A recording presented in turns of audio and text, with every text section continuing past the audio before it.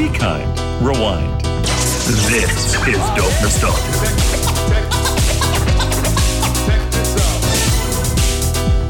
This episode of Dope Nostalgia is extremely exciting for me. Hi, I'm Naomi. I'm your host, and this is episode 88 of Dope Nostalgia. My special guest today is Canada's metal queen. She's been in the business for quite a while, and one of my biggest, hugest influences as a singer and a musician myself. Her name is Lee Aaron. And she took the time to be on the show, and I couldn't have been more happy about it. So we'll be getting to her interview shortly. Before we go there, let's start with giving you some background on her history and get to know Lee Aaron a little better. Wikipedia moment.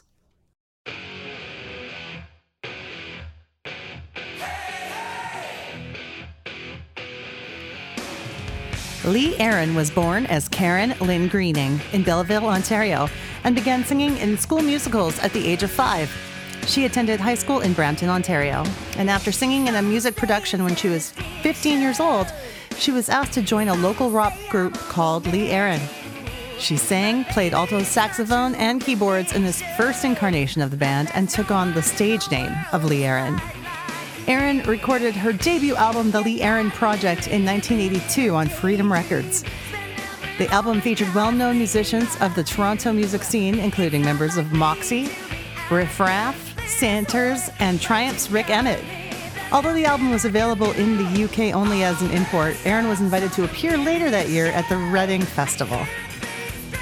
1984's recording of the album Metal Queen resulted in a multi-album deal with Attic Records. Between 1984 and 1992, Aaron toured extensively through Europe and made appearances on Japan and in the United States. She released 6 albums on Attic Records in Canada and international releases in the United Kingdom, Germany, Austria, Switzerland, and more. She won 3 Toronto Music Awards for Best Female Vocalist and 10 Juno nominations. Her most commercially successful album was Body Rock, released in 1989. The album included several hit songs, including What You Do to My Body, and was certified double platinum in Canada. Lee Aaron left Attic Records in 1992 to start up her album label, Hip Chick Music, releasing 2 more albums on it, like Emotional Rain, which is one of my favorites. And 1995's Too Precious Project was a record written with members of Sons of Freedom in which she dropped the name Lee Aaron entirely and used her real name, Karen. Then she released a jazz album in 2000's, Slick Chick, on her imprint, Barking Dog Music. She performed extensively in support of this release, showcasing at the top of the Senator in Toronto and various jazz festivals across Canada and Europe. She's released several albums over the years, sometimes jazz influenced, sometimes pop, but always a rocker. Her new album, Radio On, is out now, and we're going to show you some clips of the new songs. Ladies and gentlemen, this is Lee Aaron.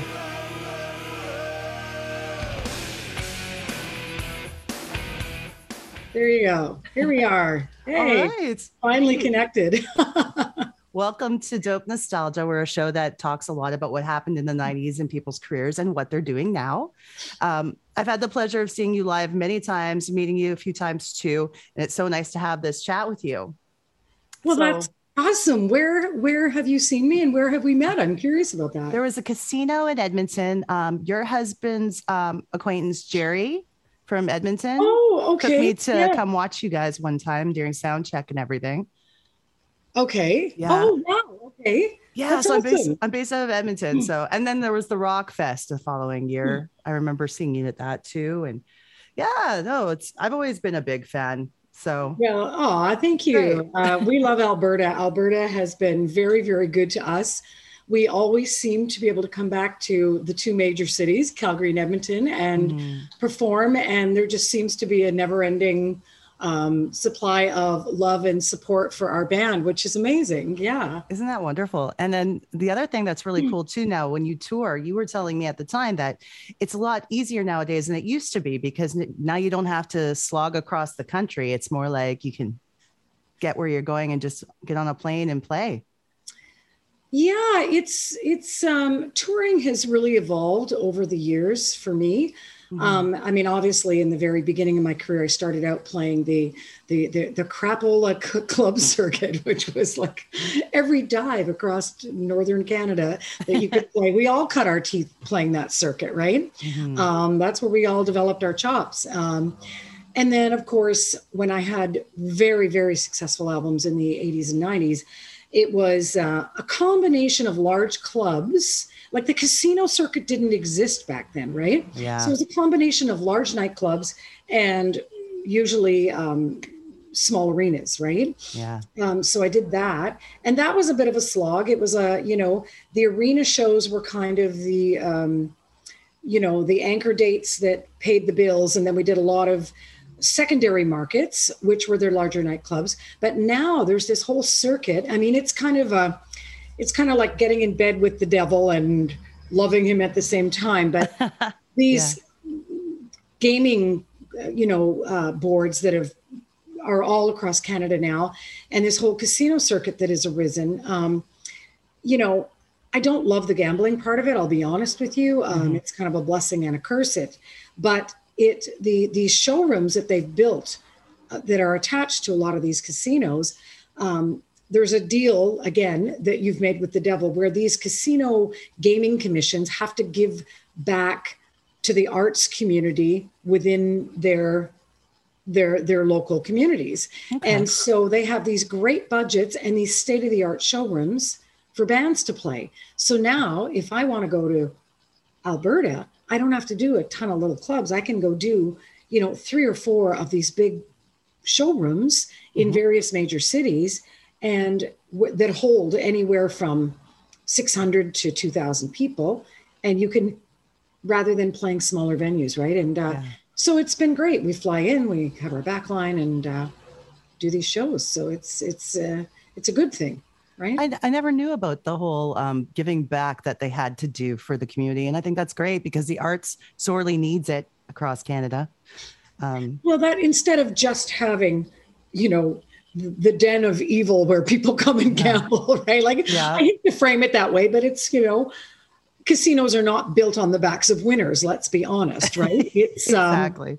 It is what it is, right? It's true. So one of the things that they've done is said, well, if you're going to run this casino, then let's have something in tandem with that where we're giving art back to our community. So they have got these showrooms, they run comedy shows, they run, mostly music, right? But but in the upside of that is for bands like myself, a lot of the sort of former headlining bands across Canada, we can come through Canada and play this circuit that, again, they've got wonderful budgets that can bring us there.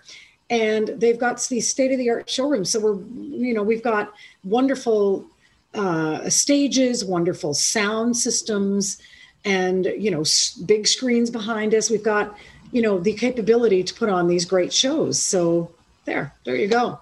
How are the monitors? I always want to know.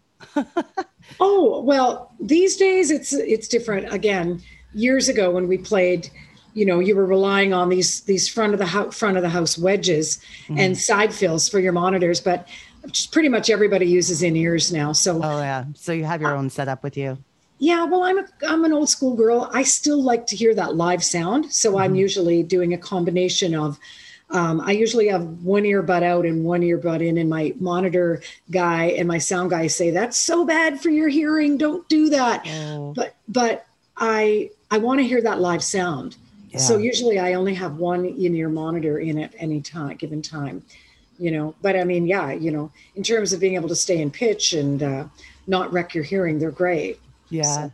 I imagine you feel less connected with what's going on in the room when you have them both in. Oh, absolutely. Yeah. It's a bit of a weird mind psych when you've got them both in. I don't like it, actually, because I've heard that many times. Yeah, I'm sure you have. Yeah. Yeah. I want to hear about this new album, Radio On. Now, is it all brand new music? It is. Yeah. Oh, this is exciting.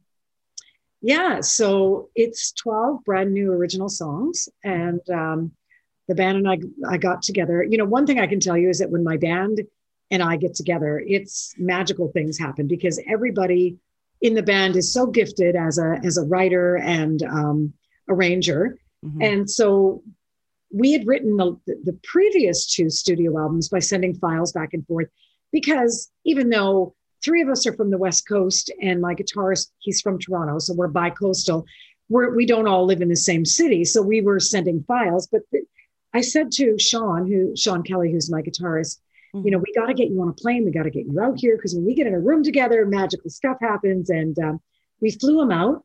I said, bring your best 3 or 4 ideas. And we got together and woodshedded literally for a weekend. And we wrote this album. I know that sounds crazy, but it's true.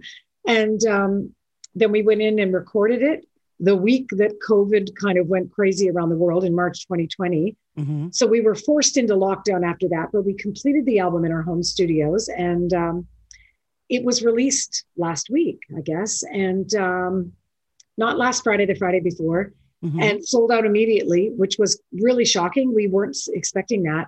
So I had, you know, I guess these are good problems to have, but I had fans online going, we can't get it. It's now like sold out at Amazon and a variety of other venues, online retailers. And basically it's gone into second pressing now. So vinyl and CDs are forthcoming, but so people, I don't know, it's really resonating with people. So that's a great thing, right? It's a good problem, like you said. Oh, that's exciting. I can't wait to hear the whole thing too. And you mentioned vinyl. So that's really cool, this vinyl resurgence. Are you a vinyl collector yourself? Well, I always loved vinyl, and I had some vinyl when I met my husband. But what I need to tell you is my husband is a massive vinyl collector. In fact, he's going to be featured in an upcoming issue of Record Collector because we had to build an addition onto our house to house the collection the size of a gymnasium. Yeah, it was 1,000 square foot addition. We have a collection in our home that is, I don't know, 200,000 pieces of vinyl. He bought the CFOX library when they got rid of their vinyl. He bought Jack Collins collection.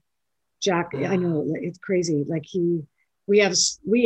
I'm living in a library of vinyl in my life. Yeah. So yeah, are we collectors? Yes.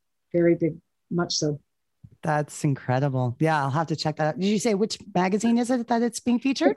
It's called Record Collector. Okay. It's a beautiful glossy mag that's it's kind of, I probably guess, has a kind of a cult audience, but it is a magazine that's been going for years. It still continues to go.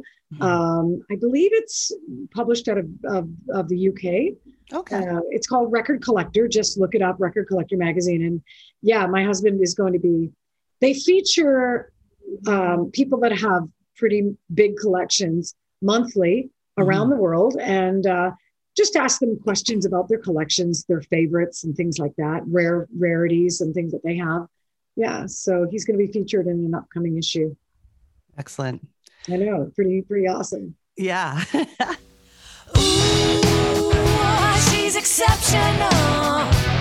Sometimes you gotta lose your cool to find your beautiful. Ooh, she's an original. Trashing, smashing everything old to create something new. So claim that pain and chain that brain. Baby's vamping. Hell yeah, baby's vamping. Oh yeah, super tramping. Hell yeah, baby's vamping. And outstanding, crash landing. Baby's dancing. So dance away, don't be wasting our day. I was going to ask, speaking of the 90s, of course, what was your favorite album that you released in the 90s? Your personal favorite? That's a good question. You know, Some Girls Do came just at the tail end of the corporate rock vibe, right? Yeah. And then by the time I released 2 more albums in the 90s. Actually, that's not true. I released 3 more because I did put out the Powerline collection came out in 92, I believe, or 93. So that was a best of Lee Aaron, which was kind of an encapsulation of my Attic catalog, my Attic years. And then Emotional Rain came out in 94 and Too Precious came out in 95. I have a lot of fans tell me that Emotional Rain, even looking back now, they say it was their favorite Lee Aaron album ever. And I think it's one of my favorites too, because I think it really captured what was the best of 80s Lee Aaron combined with all of the modern elements of the 90s sound. That album, I brought Reeves Gabrels from Bowie's Tin Machine. He came up and played on that album with me. I don't know if you're aware of that. No. And well, I loved Bowie. I love Tin Machine. And I'm like, I got to get some like players because my guitarist, John Albany, whom I've written and worked with for 12 years, he was transitioning out of the band at that time. He had decided he wanted to move to Nashville and become a producer and start his own studio. He just felt it was time to leave. You know, he was a real 80s cat, right? He just loved Whitesnake and all of the best of the 80s. And all due respect for that, but I was moving in a new direction. I loved 90s music. I totally embraced it. I'm like, I'm so down with Nirvana and Green Day and Pearl Jam and Frank Black and the Pixies and all that. I loved all that stuff. The Breeders, Hole, and I wanted to, capture that for my sound. And so John was really cool with the idea of having some different players come up. So we got Reeves Gabrels came up and played on the album. And I also brought up Knox Chandler, who had played in the Psychedelic Furs.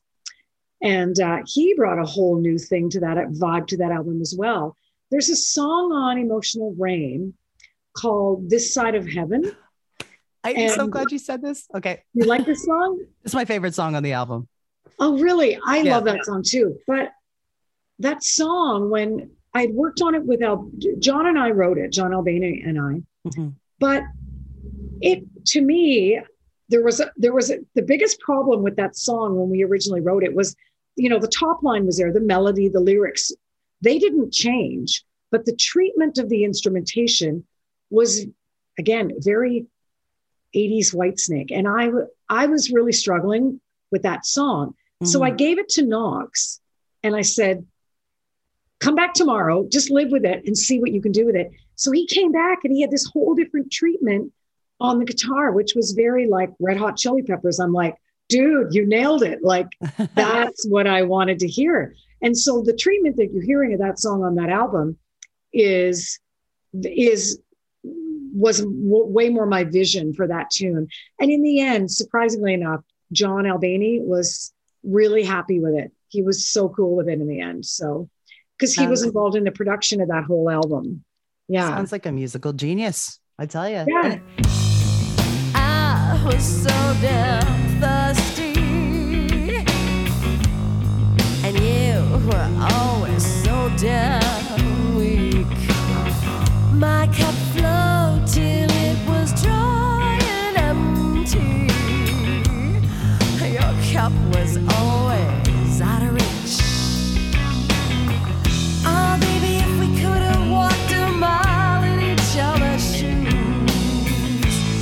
well, we might have seen what we stood to lose. This side of heaven is where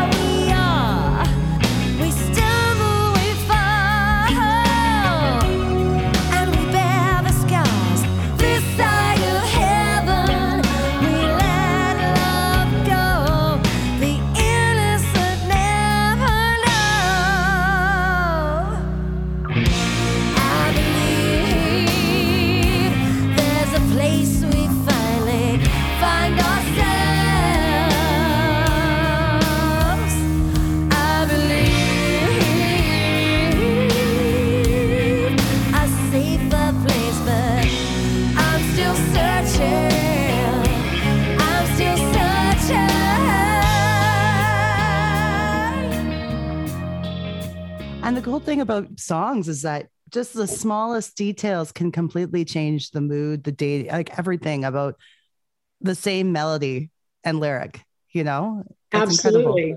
incredible. Absolutely. And that's one of the things, like, because I've produced my last 6 albums. One of the things that I really pay close attention to is, you know, I'm a believer in, like, that less is more than more. Like, you know, you want to have bigger sounding guitars, record 2 fat guitar tracks and pan them left and right.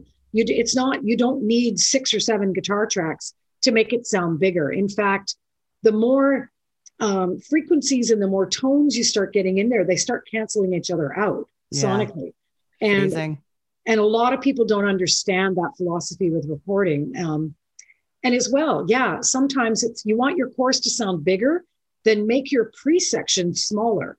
You don't need to make it bigger and bigger and bigger as you're leading up to it, because then you have nowhere to go, right? Yeah. And these are production tricks that I think were used extremely effectively in the 90s. It's the Nirvana's formula, right? It's like quiet, loud, quiet, loud, you know? So, So I think a lot about that when I'm working on stuff with the band, like, you know, sonically, what are we going to do here to make this sound bigger? Or conversely, what can we take it away to give it more space, right? Mm-hmm. And I feel like the same thing happens live on stage too, because I've noticed that, like, I used to have a band and you get guys that would just turn themselves up secretly louder and louder and louder. And you'd be like, no, you need a low stage volume. Let the sound guy do his job. Well, it's interesting that you, I guess because you played in a band, you know all this stuff about monitors and about, are you kidding? I used to threaten the guys in my band with crazy glue on their volume knobs. It was like, you know, it's like, dudes, I cannot hear myself, you know? But then, of course, throughout the course of the set, things would slowly start creeping up. And you're like, this is why I have partial hearing loss in one of my ears. And it's just from, all those years of loud guitars. I just, like, thank the Lord for, you know, in-ear monitors now, you know? Now, when Some Girls Do came out, that's where I discovered you. And I'm glad you mentioned Powerline, because the timing of that coming out was my ability to go back into your back catalog. And so I know, like, we're going to be telling people all about where your career started and whatnot leading into the interview. But like, you had a lot going on from the 80s on. So it's nice to focus on what's coming up, especially because there was a time in your career, I know, where you also recorded with the Sons of Freedom. Yes. So this is a little, people know not very much about that portion of my career, just because, as we all know, grunge changed the landscape of everything. And, you know, everyone who had, you know, if I can say this, I hate to say the word hair metal, because to reduce a form of a music style or a form to make it that reductive, to reduce it to a hairstyle, you know, it seems wrong. And that would be like saying, you know, flannel music, right? Yeah. Well, and making 90s music, reducing it to flannel or something like that, the clothes people wore. Because there were, did corporate rock get really crappy in the late 80s? Well, yeah, it did, because it got co-opted and bought out by all the corporations, the big labels, right? Who thought it was just a style that they could emulate by finding songs, finding producers, and finding pretty girls to sing it, or conversely, cute guys with big hair, right? Yeah. That's why it got crappy. But there were a lot of bands who started out making music. Like, I was a teenager when I was singing this stuff in the early 80s, right? And I was in a rock band since the time I was 15. I loved Led Zeppelin and Deep Purple and all of those blues rock bands that started out organically and authentically making this music. And so I didn't come from that place. I came from a very organic and authentic place. Does that make sense? So yes. When the 90s happened, it was like, well, I'm not with those guys. They can't reduce me to that. So it was very shocking for me to be, to go, oh, I have just been lumped into that form of music by the media. And I couldn't get arrested in the 90s. None of us could. It was really hard. Mm-hmm. So I had nothing to lose when I did that album with Sons of Freedom. I'm like, The Emotional Rain, even though, again, in hindsight now, people say it's one of my best albums. And Mm-hmm. people say they love it sometimes the most. I had nothing to lose at that point because I knew that no matter what I did going forward, it was going to be a struggle. So I just sold everything. I sold everything I owned. I took my guitar and my car and a suitcase and I drove out to the West Coast and I moved out there and I'm like, okay, guys, let's write a record because Wow. those guys loved working with me because I had the rhythm section, obviously, on Emotional Rain. And I wrote a whole album with that band. And I think that album is, one of my best artistic accomplishments, even though commercially it wasn't that successful, because just simply virtue of the fact that my name was attached to it, it was really hard, but I loved making that record. It's out of print and very hard to find now. I have a few isolated copies at my house, but moving forward into 2022, one of the things that I am looking at doing, partnering with Unidisc, who owns part of my back catalog, is doing another Lee Yarn Ultimate collection and allowing those songs to have a little showcase on that Ultimate collection so they can see the light of day again, hopefully. Oh, that's a fantastic idea. I would love that.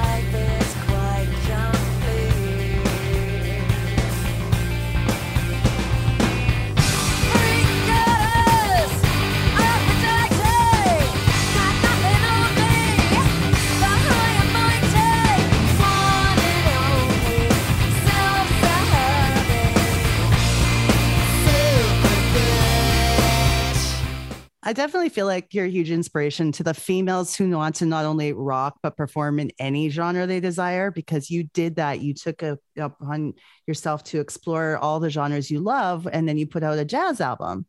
Did you feel confident in crossing genres when you did, and how you went about it? Well, that's a great question. I grew up singing jazz and blues and Broadway standards, old Gershwin and Hart, Gershwin, Rodgers and Hart, and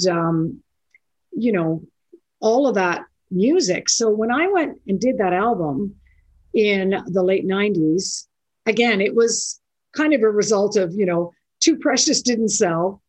The guys in that band weren't sure what they were going to, they're like, we're going to go get day jobs because we can't make a living doing this right now. It was, the 90s were tough for a lot of rock artists like myself. And I had, a lot of people don't know this story as well, but I had borrowed at that point in time, and or self-financed up close to $500,000 between the Emotional Rain album and the Too Precious album. And I found myself in 1996 with a manager that's like, I don't know how to sell this, because he was an 80s guy. So he went and took a job as a foreign licensing rep for Koch America. My lawyer kind of jumped ship. These are the guys that had sort of convinced me to move forward, start my own label, do some self-financing. And anyway, to make a long story short, I found myself kind of without a lawyer and manager that were on board to help steer the ship, and in close to $500,000 worth of debt. So I had to go bankrupt in 96. Wow. And that was tough. I was it was a dark period for me. I was pretty depressed. I took a year off. I didn't sing. And I took a lot of comfort and solace in playing all my old Billie Holiday albums and Nina Simone records and all of this jazz music that I kind of secretly loved, because you're not advertising that fact when you were an 80s rocker, because a lot of people in the rock camp didn't really understand that these were the roots of rock and roll. This is where it came from, right? Mm-hmm. What do you think Jimi Hendrix was listening to before he plugged his guitar in and turned it up to 11? He was listening to old Muddy Waters and Howlin' Wolf, right? Yeah. Chuck Berry. And so when I did that music, number one, I had no desire to get back on the pop culture bandwagon again. So I just wanted to do something that I loved and something that was completely different. So my motivation was 100% authentic. And I sure wasn't doing it to make money, because there is no money in jazz. It was just an artistic diversion. And I took a lot of comfort in that. I wasn't really expecting it to be successful, but as soon as I started singing jazz and blues around some small nightclubs in the Vancouver area, suddenly the Sun was there, the Star, all these big papers, they were reviewing it. I was getting all these great reviews and a lot of media attention. And it just kind of snowballed. And the next thing you knew, by the late 90s, I was being invited to play jazz festivals all across Canada. And people were like, you need to make her an album. And I was like, okay. So I didn't have a lot of money back then. So I got Pro Tools and a interface, and I made a home setup and pretty much recorded most of the not Too Precious, but the Slick Chick album by myself, and produced it myself. And not really expecting it to be that successful, but it ended up being quite moderately successful. I got a distributor out of Montreal that picked it up and then convinced me to do the Beautiful Things album again in 2004. So that was another extension of that phase of my career. Ask me if I'd like to go around the world with you. If we could leave tomorrow, baby, you know I'd love to. Ask me if I'd like to spend a day in the jungle with you. As long as we're together, boy, baby, you know I'd love to. I'd love to quit my job, dress like a slob, run naked in the rain. Color my hair maybe green if I dare. As long as I'm with you, anything's game. Nothing's taboo where you are concerned. Nothing is so tried and true. Cause when it comes to being in love, baby, with you I'd love to. After these messages, we'll be right back.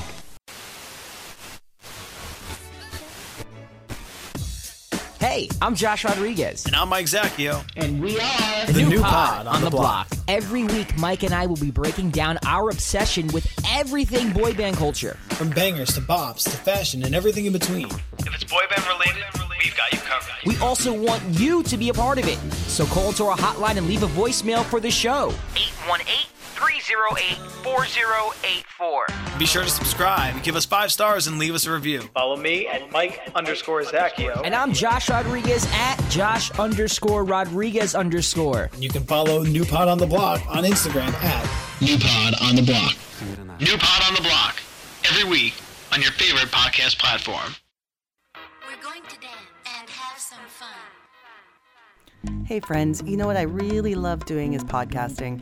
It's so much fun, and I've been so lucky because I've talked to amazing people so far doing this show. And I'm trying to bring you guys the very best content I can. Now, in doing that, it does get kind of expensive, and I'm on a little bit of a budget to do so. But there's a way you guys can help out, and it's called Patreon. If you visit our Patreon page, you can subscribe to our podcast and get all kinds of ultimate perks just for subscribers. There's different tiered levels, so you can join for only $1 a month if you like. What's in it for you? Bonus content. We'll give you a shout out on the show. We're going to be recording all kinds of super secret stuff just for our Patreon subscribers. And in doing that, in subscribing, you're going to help us pay the bills. Help me pay my phone bill when I'm calling people far away for an interview. Help us pay for our licensing fees so we can play you awesome music clips and so much more to help keep this boat afloat. Join our Patreon at patreon.com/dope nostalgia. Pizza Hut, making it great. Mention Pizza Hut buffet to your family and watch them come running. It's all the pizza, pasta, and salad you can eat. Just $3.99 for adults and $1.99 for kids, who tend to get hungry too. So when your appetite says buffet and your budget says bargain, Pizza Hut's got all you can eat. Call your hometown Pizza Hut restaurant for Sunday buffet serving hours. $3.99 for adults and $1.99 for kids. Pizza Hut, making it great. Yeah, no, I think, and that's probably where the catalyst was for you to start producing your own music at that point then too, wasn't it? Having that studio set up? Oh, the impetus originally was lack of money. You know, I was like, I don't have thousands and thousands of dollars to go in to a big studio and watch that clock ticking, right? Because when you're limited by the clock ticking in a studio, you know, well, it's limiting that, you know, that, you know, let's be honest. So, again, the original inspiration was, you know, lack of finances, but that snowballed into me kind of geeking out and going, this is cool. And I like this technology and I can do this. And, you know, years ago when I was a teenager in bands, I did a lot of my own recording with TIAC reel-to-reel machines, right? So I was learning this technology years before, but now it was in the digital realm. So again, I just really kind of embraced it, and it just snowballed from there. And now, of course, I've got I'm working in Apple Logic now, but have a home set up, and there's a lot of freedom and wonderful things that you can do by having your own setup as well.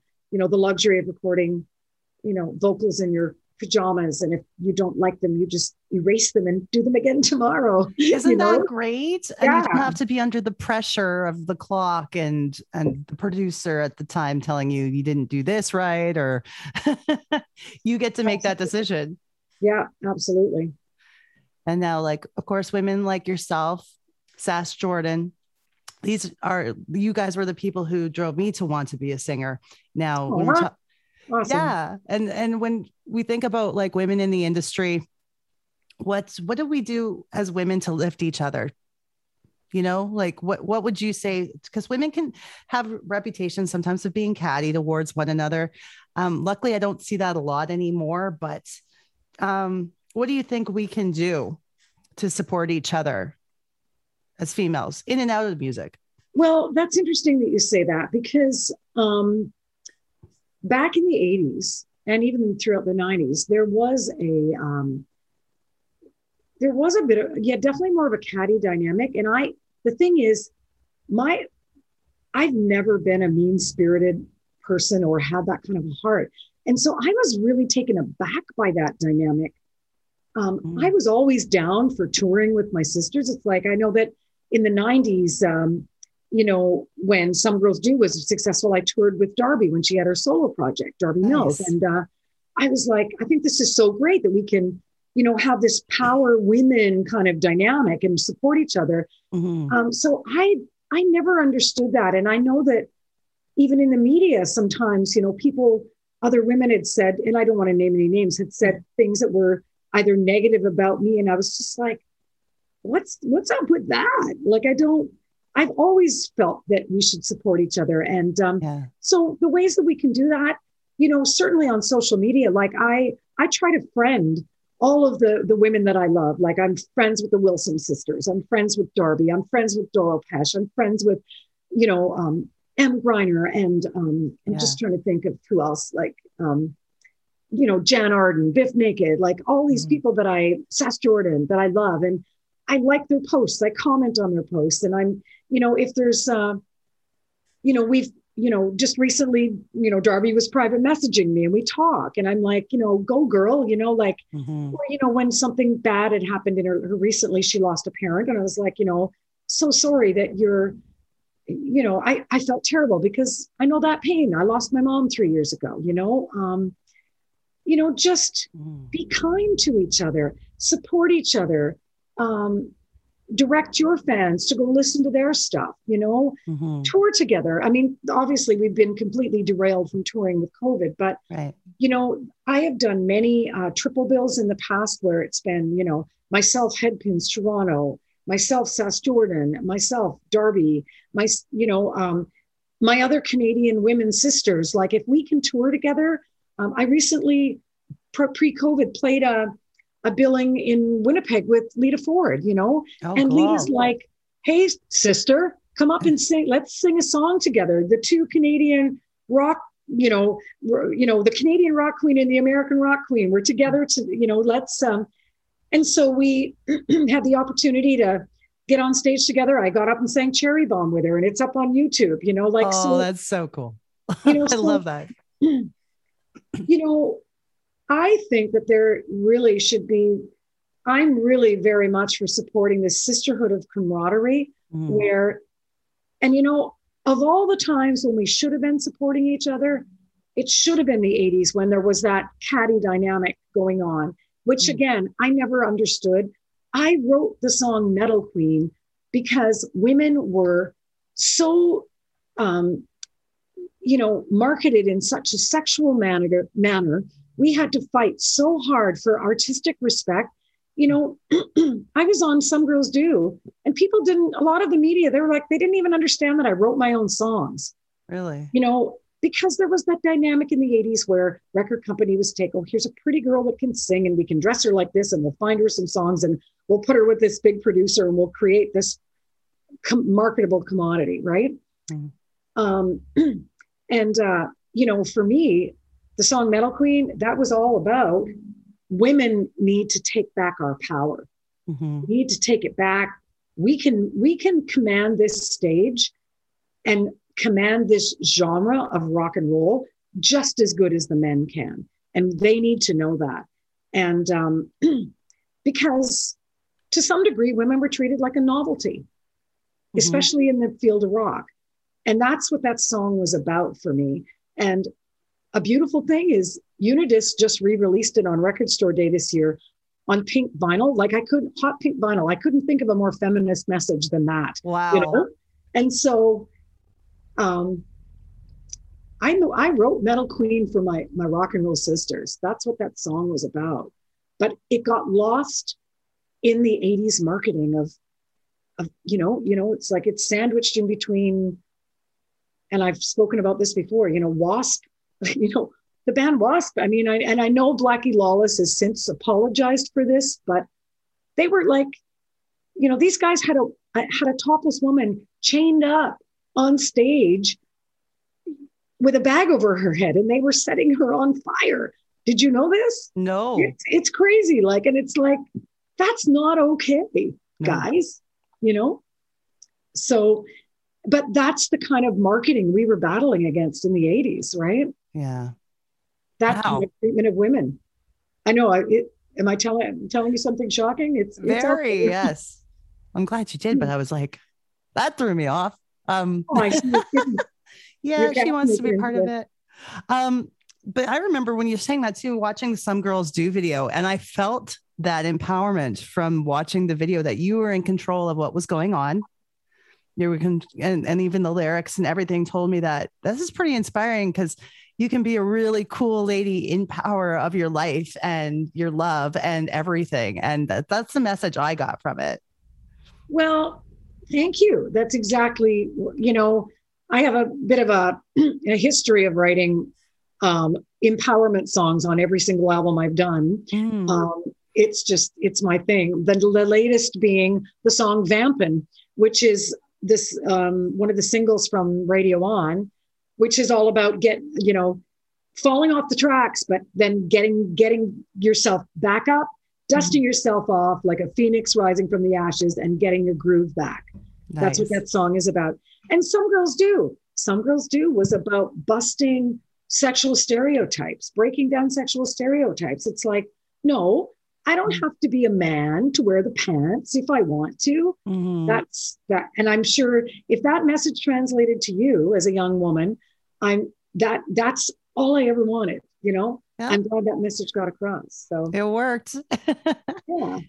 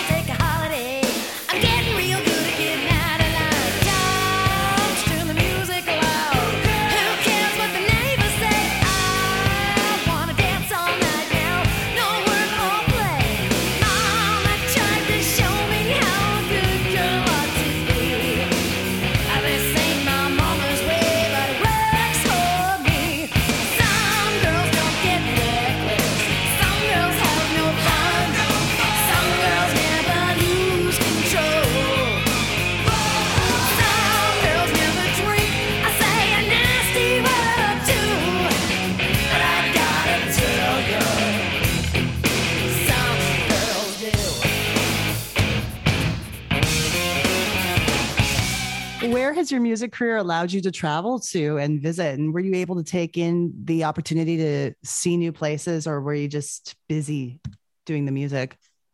I have been, the only place in the world I think I haven't been is Australia and New Zealand. Oh, wow. And possibly, Russia. We were scheduled to go to Russia at one point in time, but there was immigration and political issues that prevented us from going. But I have toured all throughout Europe, the Benelux, the UK.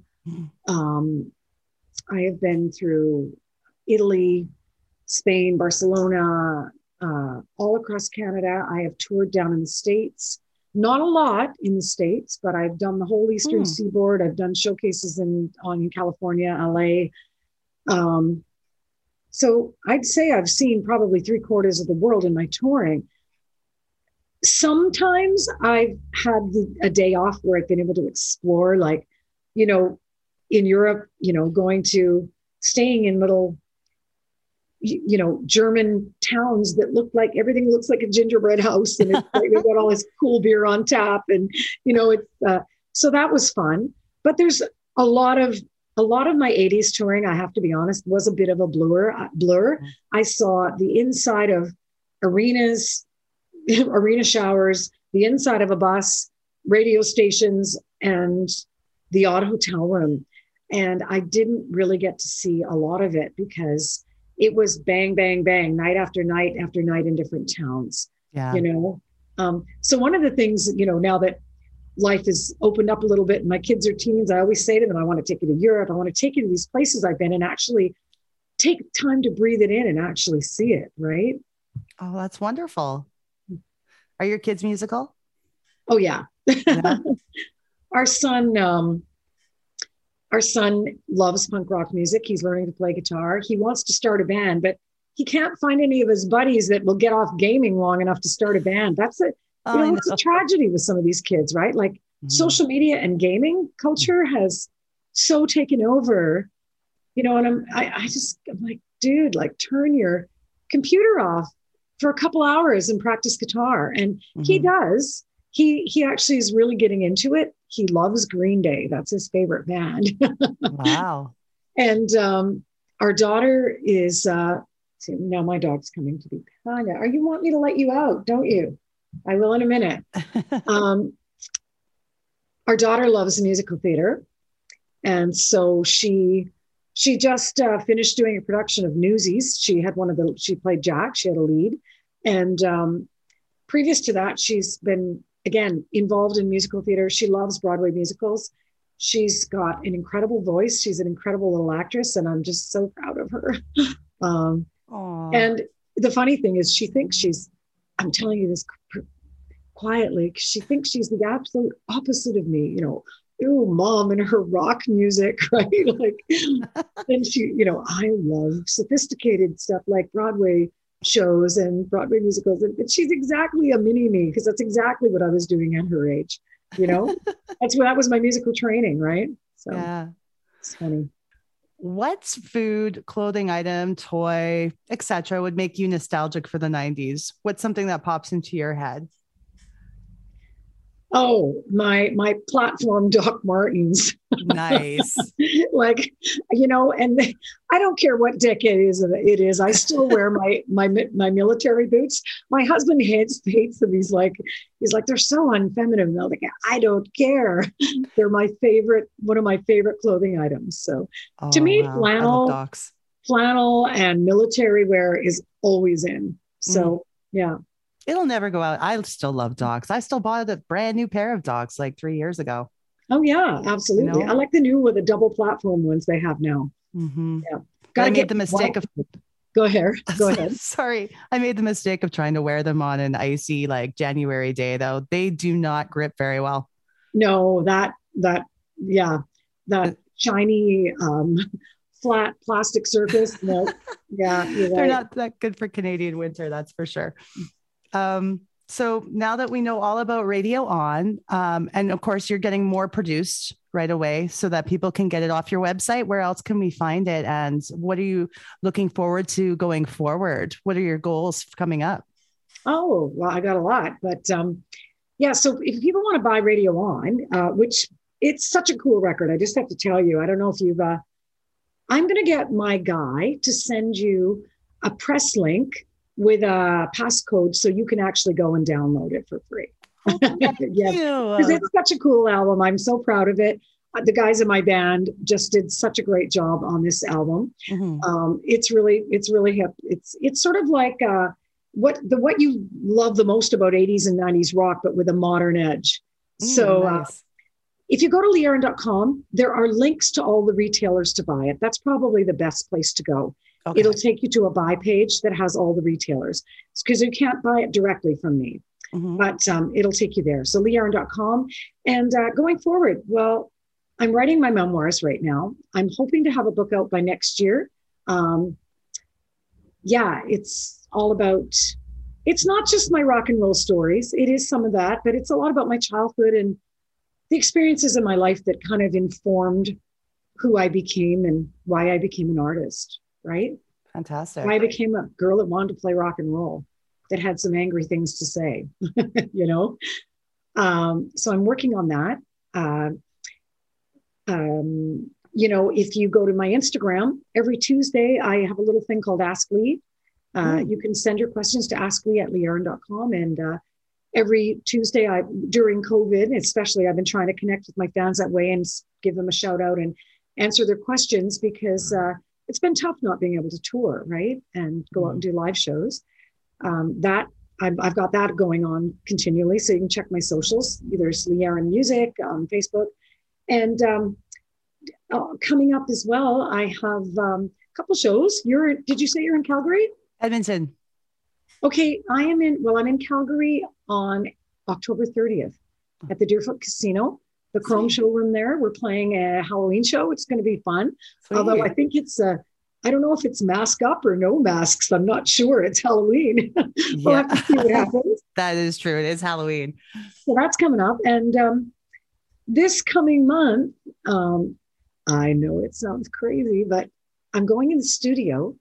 I'm starting pre-production on the 18th of, we're doing a quickie day of pre-production on the 19th of August. I'm going into the studio here in Vancouver with Mike Fraser, the illustrious Mike Fraser of AC/DC fame. That's probably the most notable band he's done recently. Wonderful, talented gentleman, because the band and I, during COVID, have written a whole other new album. So I know. You took advantage of this time to be creative, and I love that. Well, Radio On was finished in November of last year. And it took that long to secure a record deal, to manufacture, to do the artwork, to get distribution. So it's coming out now, but it was finished for us last year, right? So between January and now, what else are we going to do? It's just been I'm constantly writing ideas down and being creative. So are the guys in the band. So we're bouncing ideas back and forth. And we have an album written. So we're going to go and record this month as well. Good. Which is crazy, but fun. I'm excited. Good. You're ahead of the game. Yeah. I'm so happy to hear that. And I'm so happy you spent this time with me today. It was an honor to speak with you. And then next time you're in Edmonton, which I'm sure is going to happen sooner than later, then I'll come out and see you. That'd be awesome. Yeah, I'm sure we'll be there very soon. So, all right. You have a wonderful day. And thanks again.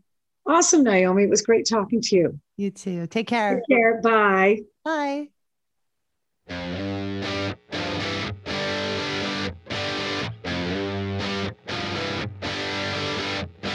Don't know how we got here, but man, we really got here. Now I'm stuck here in the middle with you. Elevator up, down, kicking to the last round, doing what we all gotta do. You gotta rock, you gotta roll, you gotta feed the fire inside of your soul. Time's on no one's side, might as well enjoy the ride, 'cause one fine day we all gotta go. If you gotta go, baby, don't go alone. I wanna die with the radio on. Bye-bye so long, send me up with a song. I wanna die with the radio, die with the radio on.